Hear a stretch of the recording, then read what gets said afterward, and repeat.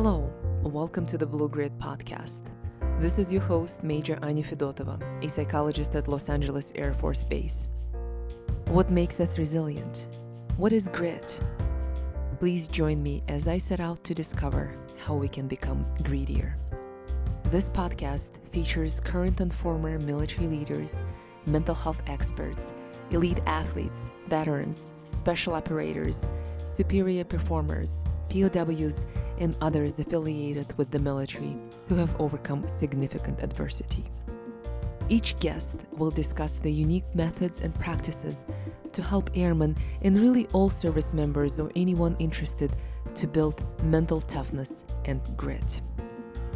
The views expressed are those of the author or guest and do not necessarily reflect the official policy or position of the United States Air Force, the Department of Defense, or the United States government.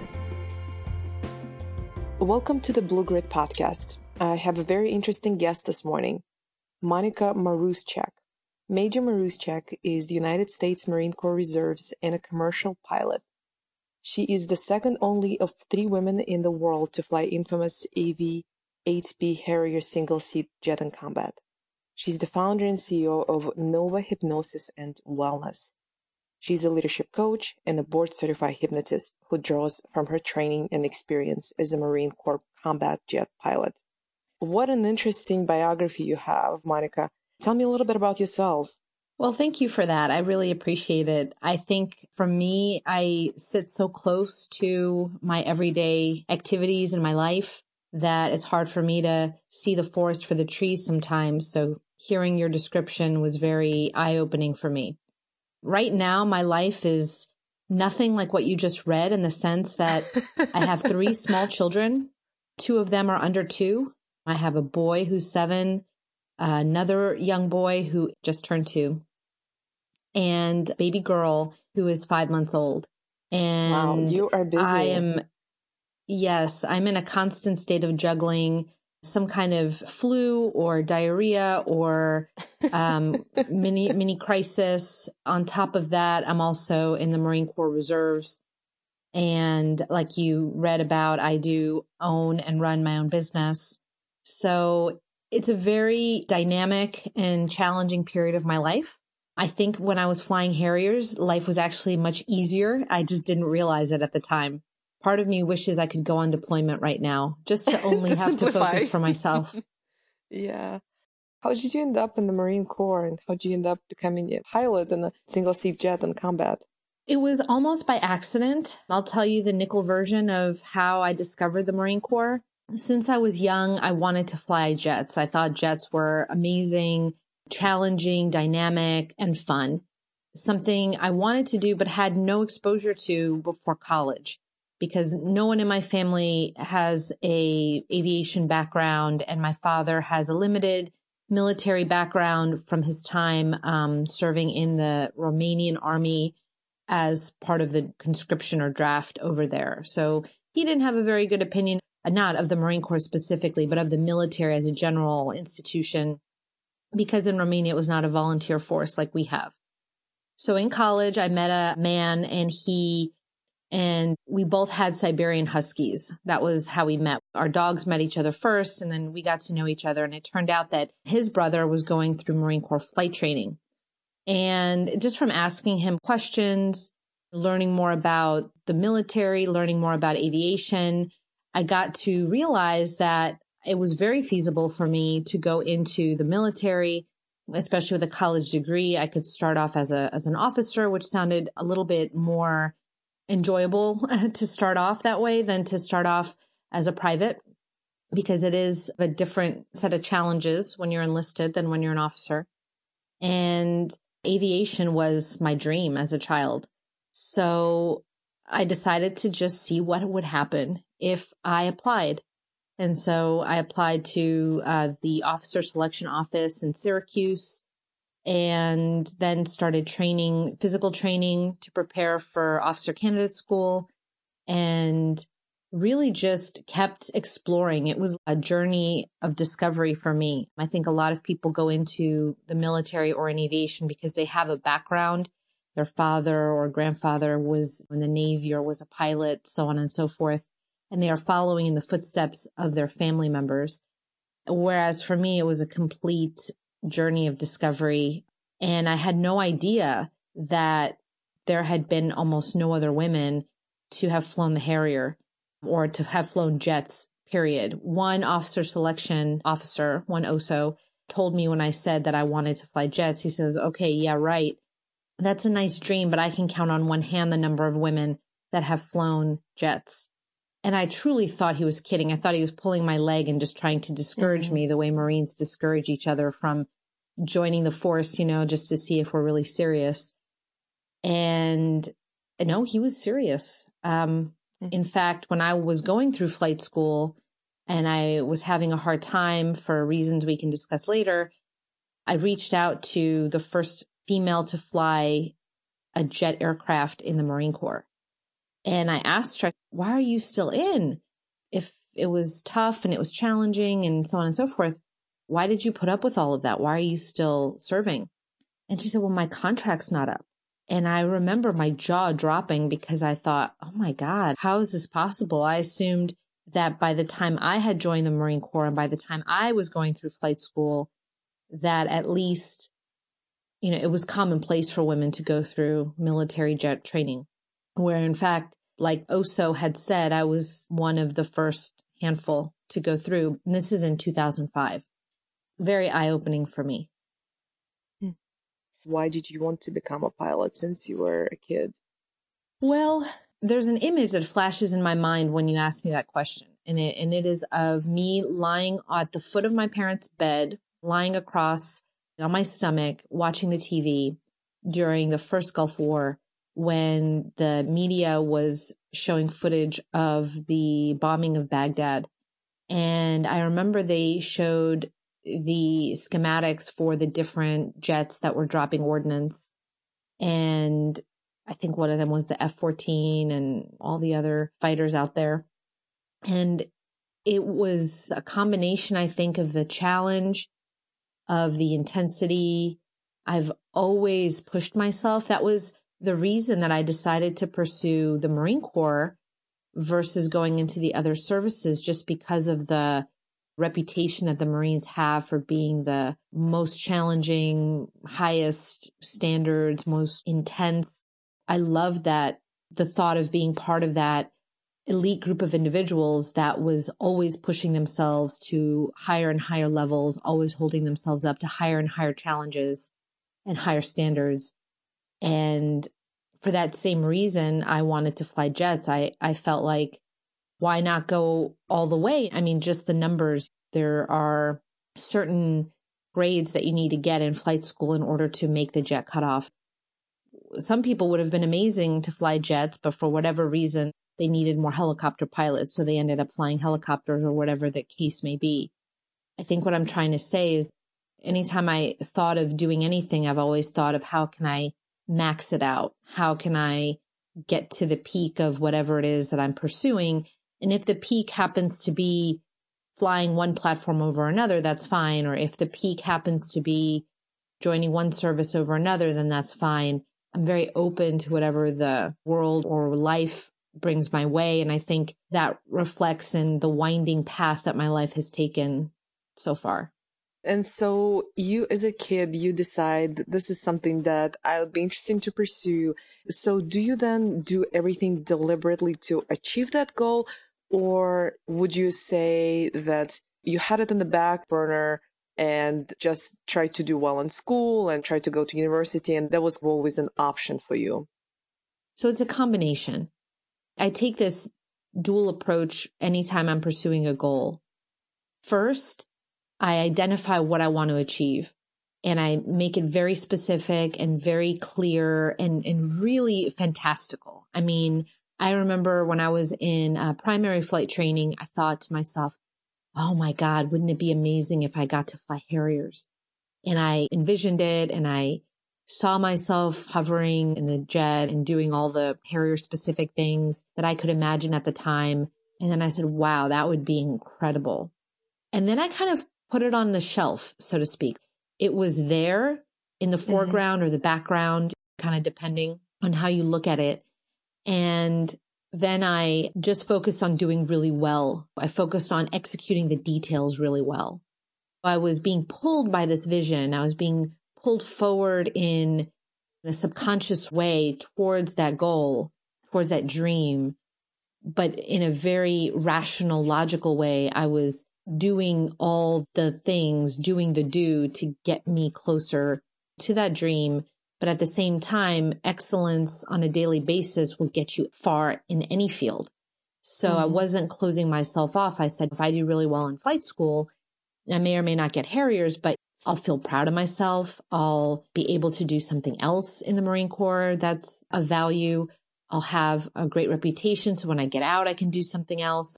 I always try to continually increase my options, even as I'm driving towards one goal.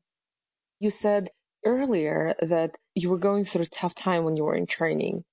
So this story is one of those stories that will stay with me forever. And I don't think I would have done anything differently looking back.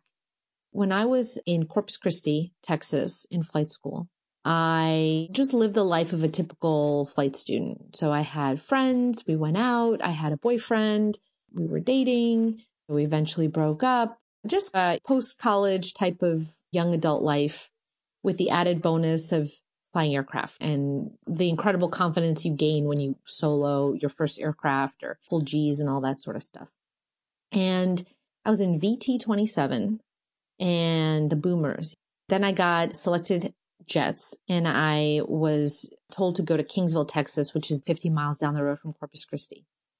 Well, one weekend when I was in Corpus at a bar, it was a martini bar called the Martini Bar. And I met a man named Ramsey. And it turned out that that man named Ramsey was a flight instructor in VT-27. So I had heard his name in the past because obviously I had just come from VT-27, but I'd never really known him or spoken to him other than in that social environment. And so we got to know one another. We got to know one another very well. We actually started to date. And I was a advanced flight student in Kingsville. He was a primary flight instructor in Corpus. Theoretically, there should be no issue there. There should be no impression of fraternization. But our relationship accelerated so quickly. We actually got married 3 months after meeting in that bar, 3 months. So super fast. We're still married today. So what is that? 15 years later, we're still married. Rewind back to 2003. As I mentioned, the Marine Corps has very high standards. Well, they don't take very kindly, number one, to the concept of fraternization. And even though Ramsey and I had not fraternized at all, and everything was super above board. In fact, we probably were overly honest and overly upfront. It sparked a lot of controversy in my squad. And already I'm a woman in a jet training pipeline, one of, at that point, probably one of 2 or 3 in the recent history at that time. So you can imagine that the perception of me was very negative. And I had to walk into the ready room every day and, feel the energy shift as I walked into the room and find a way to put on a strong demeanor and stay focused on the flight that I was about to fly. And I really learned how to compartmentalize during that time period, because if I had allowed their judgment of me to affect me, I would have crumbled into bits. It was pretty obvious that they assumed I had gotten jets because of this flight instructor in Corpus. And even though actually the Marine Corps initiated an investigation of me and initiated this investigation to confirm that we had not fraternized. So the Marine Corps interviewed all my friends, interviewed all his friends, interviewed I think even some of my civilian people, like my landlord and stuff like that. And everything was cleared because everything was very above board, like I said, but we had to live through that investigation into our relationship. Wow. And by this point, we're already married. Wow. So very difficult for me to stomach as a flight student because I had always prided myself on, as a teenager, I had very high standards. That's how I got into an Ivy League school. In the Ivy League school, I didn't just follow the path of so many other students and go work on Wall Street as an economics major. I said, I want to do something more with my life. I want to challenge myself even more. So I joined the Marine Corps. And then when I was, I didn't just join the Marine Corps. I wanted to be a pilot, right? And I didn't just want to be a pilot. I wanted to fly the most difficult aircraft that I could possibly fly. So I've constantly been pushing myself. And then to be suspected that I had fraternized in order to get jets was just absurd and very hurtful. And it would have been okay if it had just ended there. If they had done the investigation, got it, we cleared your name, you're good. But there was one individual, and I'm going to leave his name out of it, but he was a Marine major, and his role in the squadron was to be the senior Marine. And in the senior Marine role, he was responsible administratively for the Marines within this Navy unit, because the Navy trains with the Marine Corps pilots train with the Navy pilots up through getting their wings. So all Marine aviators are actually naval aviators, and we wear the same gold wings that the Navy aviators wear. So the senior Marine, he was a family man. He was a religious man. And there were actually two of them, but their personalities were pretty similar and they had very similar values. So I'm just kind of going to lump these two gentlemen together. So these two senior Marines were both very family oriented, very religious. And even after the investigation closed and cleared us of any inappropriate conduct, they continued for 9 months after the investigation closed to call me into the office and offer me marital advice, offer me recommendations on why women make better mothers and, their wife is a better mother and they're a better pilot because of these characteristics of men and these characteristics of women. And I would what was difficult was that they would have these conversations with me right before I was getting ready to walk to my aircraft.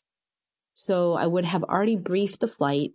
And in aviation, you brief and then you have a little bit of time to collect yourself, to use the bathroom, to take notes on your kneeboard card.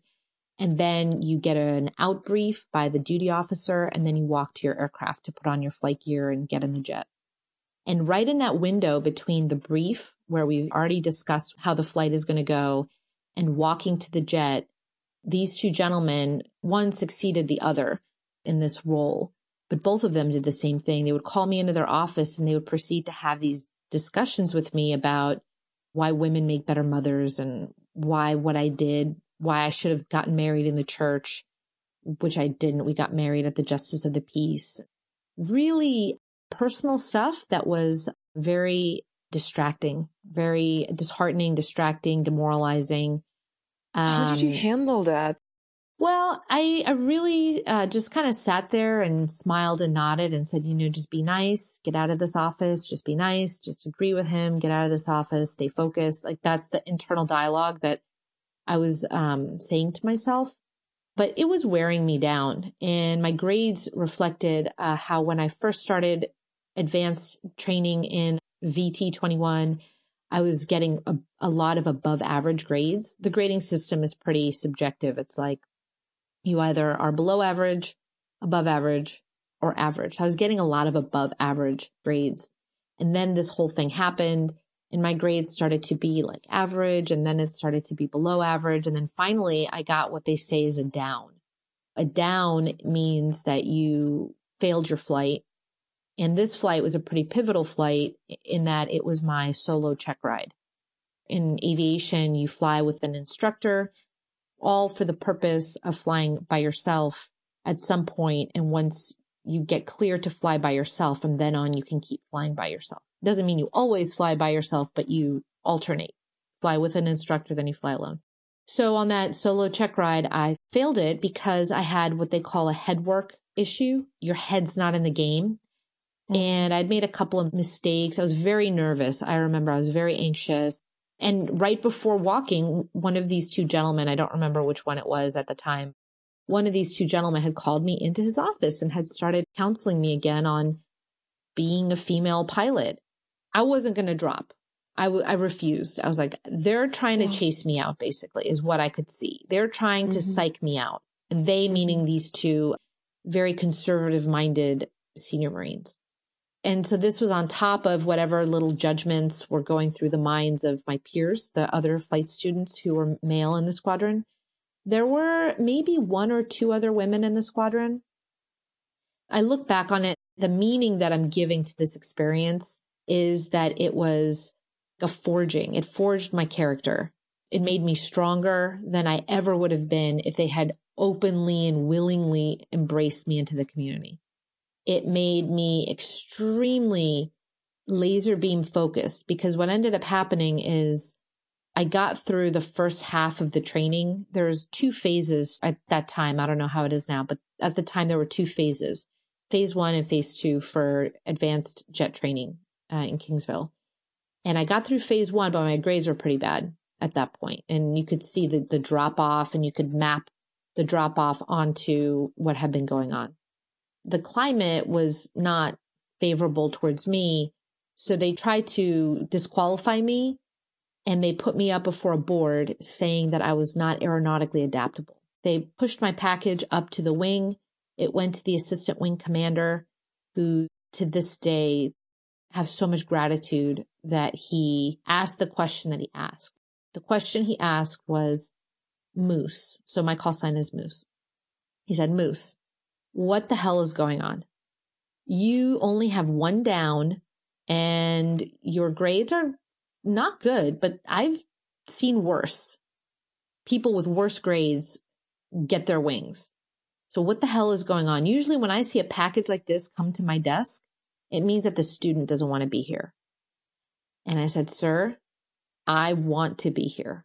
I want to fly. I am so utterly committed to getting my wings, but this is going on. And I proceeded to tell him essentially the same story I just told you. He said, Roger that. Got it. We're going to give you, and he mapped it out. They gave me a 6-month leave of absence to essentially let the dust settle. And he initiated an investigation of his own into what was going on in the squadron. How did you feel when you opened up to him? I was scared. I really felt that I was speaking the truth. And, and obviously it was my truth. And I was very grounded in the fact that the concept of the truth will set you free. I don't want to say I had nothing to lose, because you can always lose something, I guess. I believed that I had acted in complete good faith. I knew that just looking at my past, I have a history of overachieving. I'm not a person who is lazy or tries to take advantage. I've never had privilege. My parents emigrated to the United States from Romania. We didn't ever have any money. My father is an incredibly fair person, almost to a fault. He raised me to be hardworking and rewarded only excellence. And I blamed him for a lot of years for being too harsh on me. In hindsight, his tough love forged me into a person capable of flying the Harrier or juggling 12 different things now as a mother and business owner. And I'm also in grad school finishing up my MBA. So I didn't come from privilege. I never got anything because I was a woman, and I wasn't going to start doing that kind of crap as a 24-year-old, I was always going to stand on my own 2 feet. So when I spoke to the assistant wing commander, I spoke from that place of being an upstanding person of integrity. And I believed in my heart that as long as I spoke from that place of truth, that he would see me for who I was. He's a really good person. And the investigation that he launched, that the Navy did into this whole brouhaha, it put a stop to everything. I actually got a few apologies from the commanding officer of that squadron as well as a couple of other instructor pilots. And they said, hey, we didn't know this was going on. We only heard one story, one part of the story. Thank you for sharing your experience. So this is a commander saying to me, I'm sorry that this happened. And I told him, I said, sir, I know I could have done things better. I know that I could have probably navigated this more elegantly. I was honestly just doing the best that I could do with the information I had. And then there's more to it. They were putting restrictions on where I could live that were different from the restrictions they had on the males. They were telling me that I shouldn't get married that I shouldn't have a wedding because weddings are more distracting for women than they are for men. Because there were other male pilots who were getting married and they were saying, well, it's different for the guys because, the women handle all the wedding stuff and you shouldn't get married because you're a woman and it's going to distract you too much. I mean, they were doing some very bizarre, placing some very bizarre distinctions on and creating the problem. You know what I mean? I was very focused on getting winged, but the senior officers were making gender specific assumptions about my thought process or my behavior. I ended up switching squadrons after the 6-month leave of absence.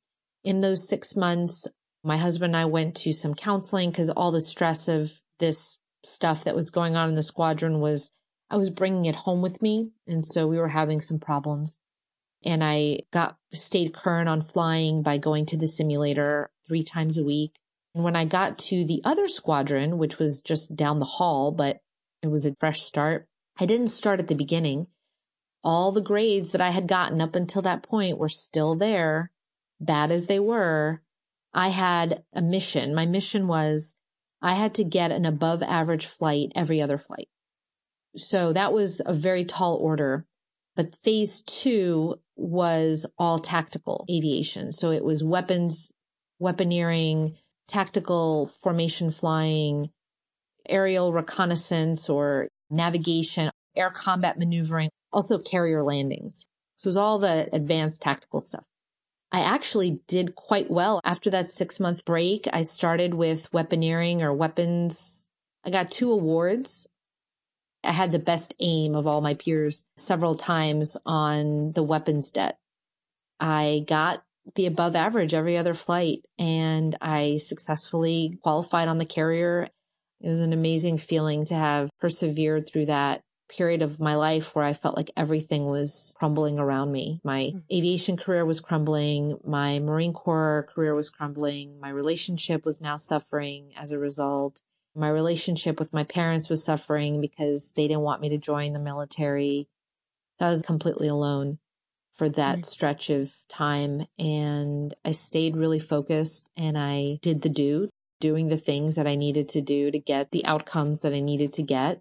It worked out, not the way I thought it would work out, but it worked out, I guess, because of my air to ground awards in training, as well as a couple of other things I did really well.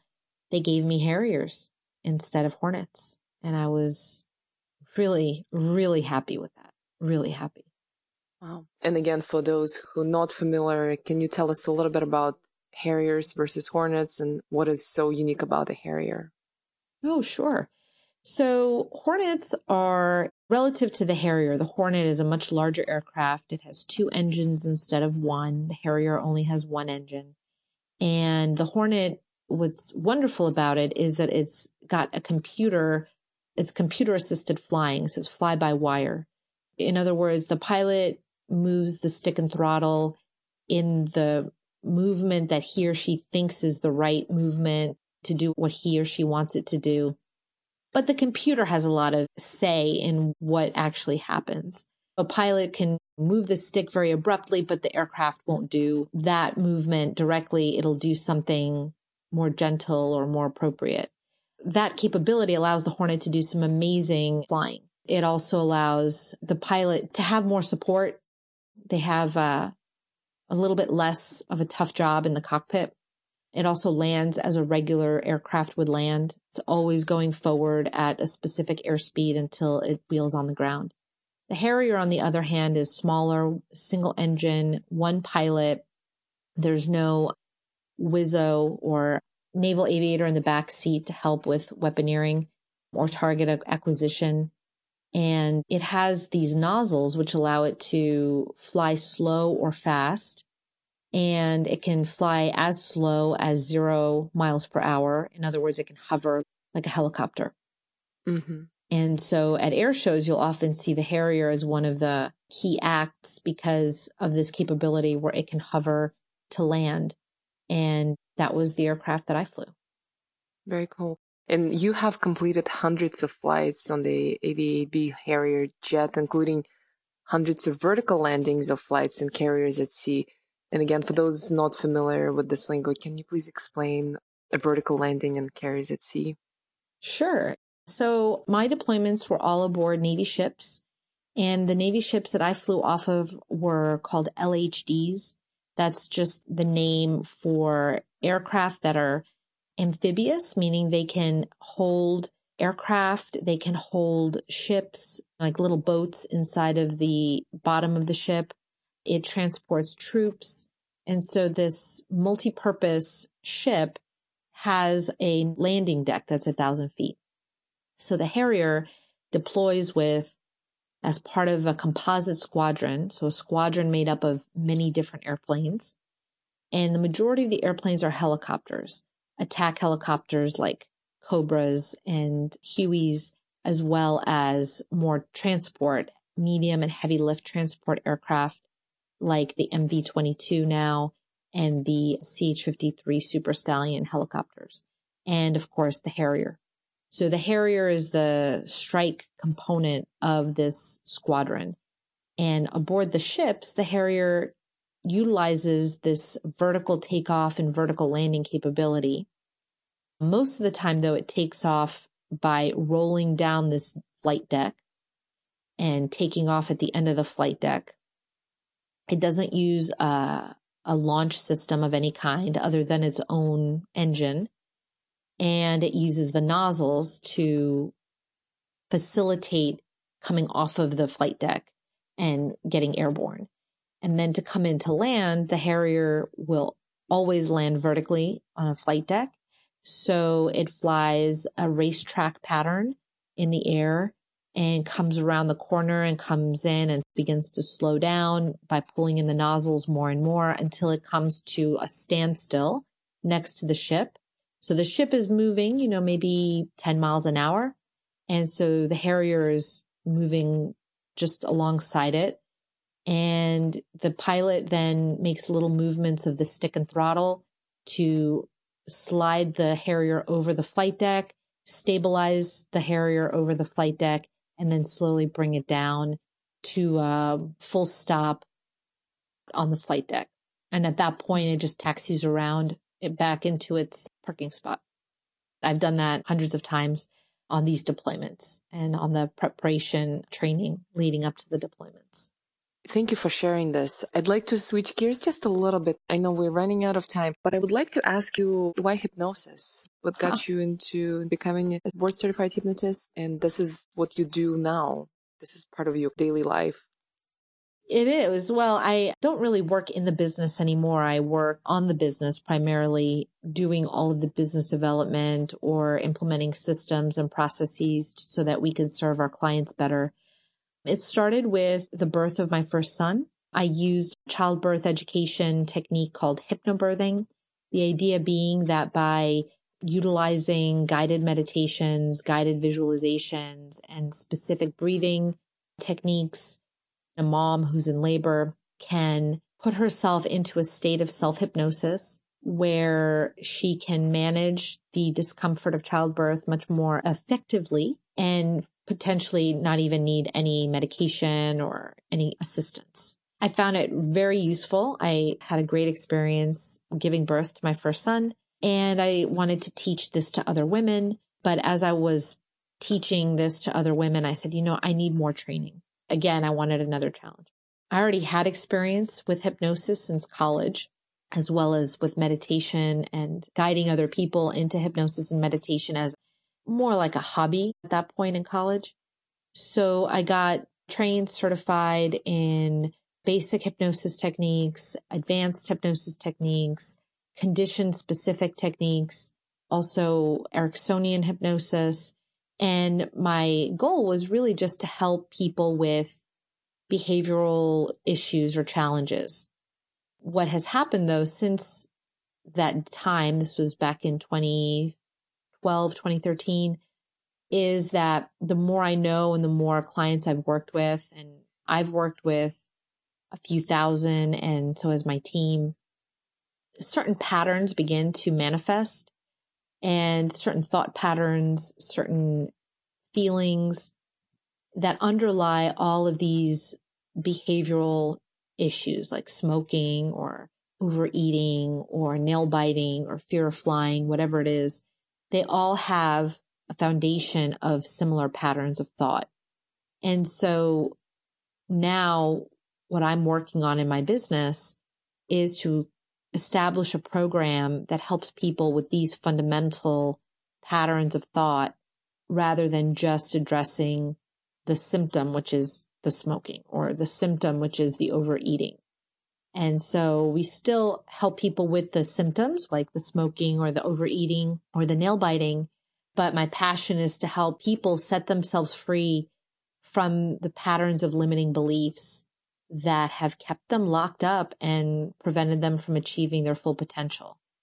And I feel I really draw from my time in the Marine Corps and as a pilot. And I have done a lot of self-reflection into how I was able to take control of my thoughts and prepare myself for really difficult situations and overcome painful situations that maybe other people would have folded and would have said, well, forget it. This is just not going to work out. And I realized that the patterns that I was using to get me further and further ahead are the same patterns that are used by other successful people that have achieved things far greater than I have. And so it is those patterns that I'm passionate about imparting to others as clients and even to my friends and family through utilizing hypnosis. And hypnosis is not what people think it is. It has this mystique about it because of the way it's portrayed in the media. But hypnosis, by my definition, is the intersection of meditation and coaching. So you take a person, you guide them into a meditative state where their mind is focused but free-flowing. There are no distractions. The mind is very calm. And in that space of calm and focus, you inject breakthroughs, insights, concepts, suggestions that are all intended to help the person access resources and strength in themselves that they've always had, but that they didn't necessarily know that they had. Mm-hmm. And the reason hypnosis is so effective is because most of the time we're moving through life in a very distracted state. Our mind is not calm. Our mind is not focused. There are voices in our head from our past relationships or our parents or our own bad experiences. All those voices keep us from really being able to listen to our own inner truth. And so this combination of meditation and coaching is incredibly powerful at helping people to silence those voices and connect with their inner truth that will really set them free. Do you practice meditation or do you practice self-hypnosis now? And if so, can you tell me a pattern? Do you do this daily, a few times a day? How do you set up the time? You're a very busy person. You do an MBA. You have this business. You're a mother of 3 kids and a dog. Your wife. How? I do find the time, but right now, because of the age of my children, I do it while I'm breastfeeding or while I'm pumping. So those are non-negotiable times during my day. So I will always be feeding a child or be preparing to feed a child. So in those moments where my little kids are basically holding me hostage, I practice gratitude. I practice a gratitude meditation, and it's really about focusing on them. So I'll stroke their hair or notice something beautiful about one of them and just identify 3 things that I'm incredibly grateful for. And those three things, I usually choose to be two big things. Like I'm very grateful for my kids, or I'm very grateful for my life, or whatever. And I visualize something specific. So I'll visualize maybe my experience is flying. So, I'm really grateful that I had this amazing experience. And I'll remember a time when I had a great flight, or I had a really powerful experience in aviation. And that visualization changes the way I feel. That image changes the feelings that I'm experiencing in my body. So when you say you change, the way you feel changes, can you describe that change? Yeah, absolutely.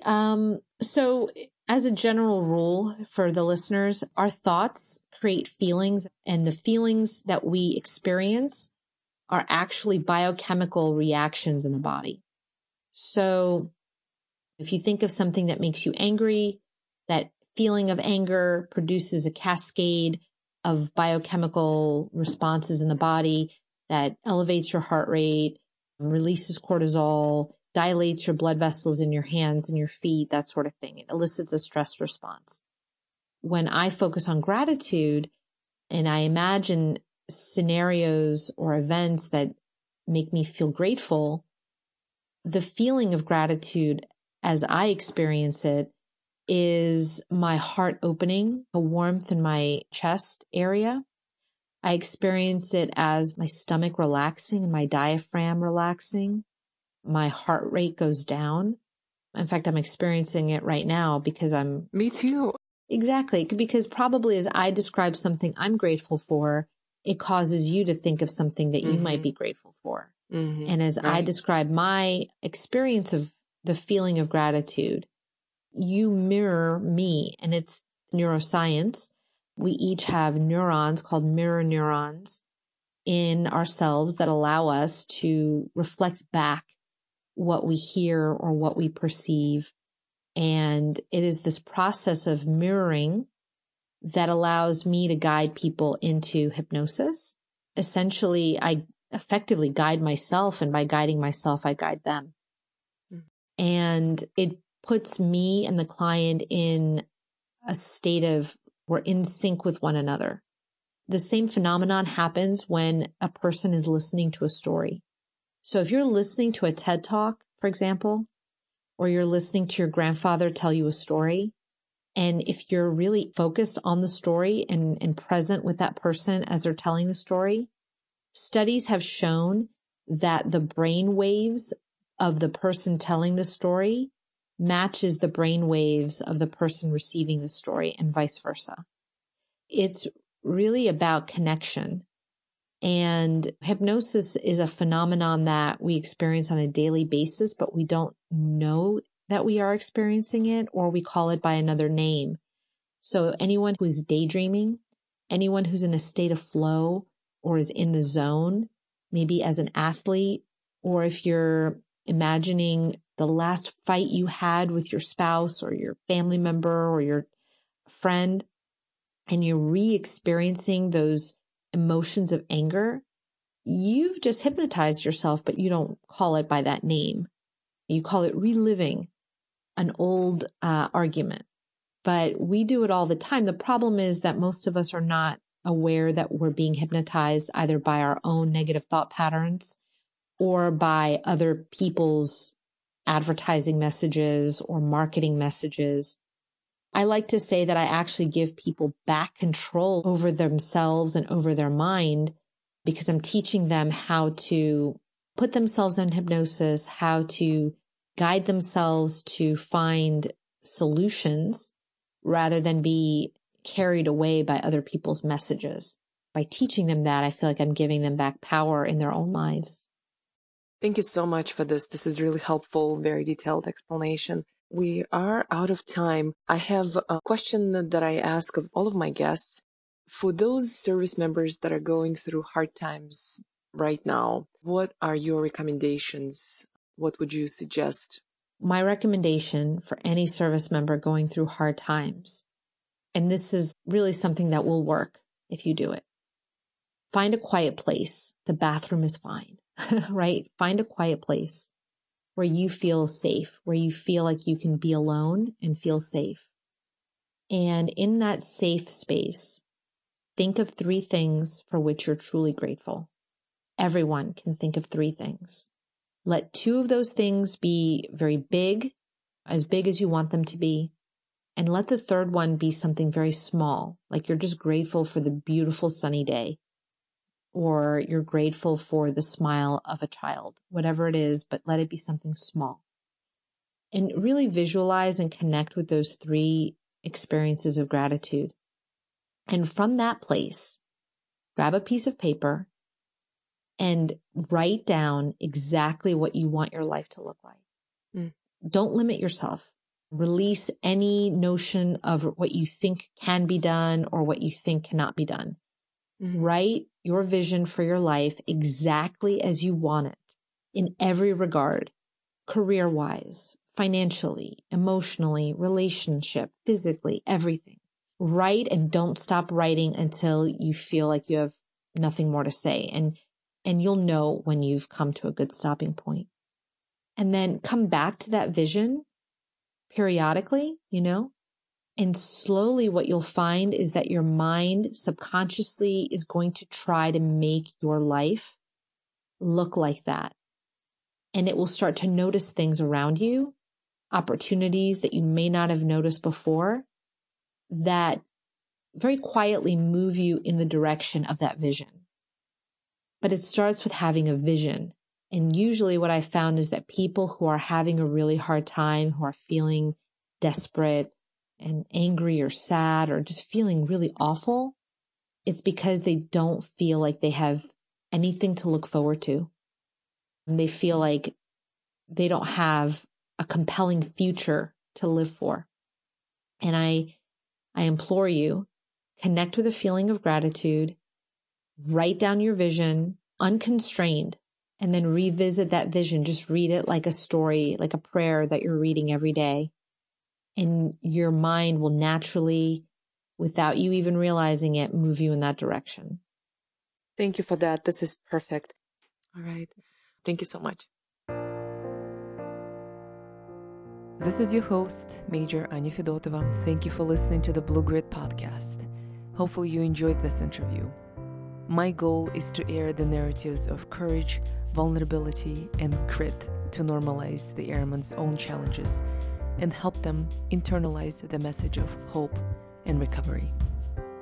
This discussion is not a formal medical advice, and any techniques, treatment, diagnosis, or alternative actions discussed are not a recommended treatment or course of action for all listeners, and are not a replacement for professional medical assistance.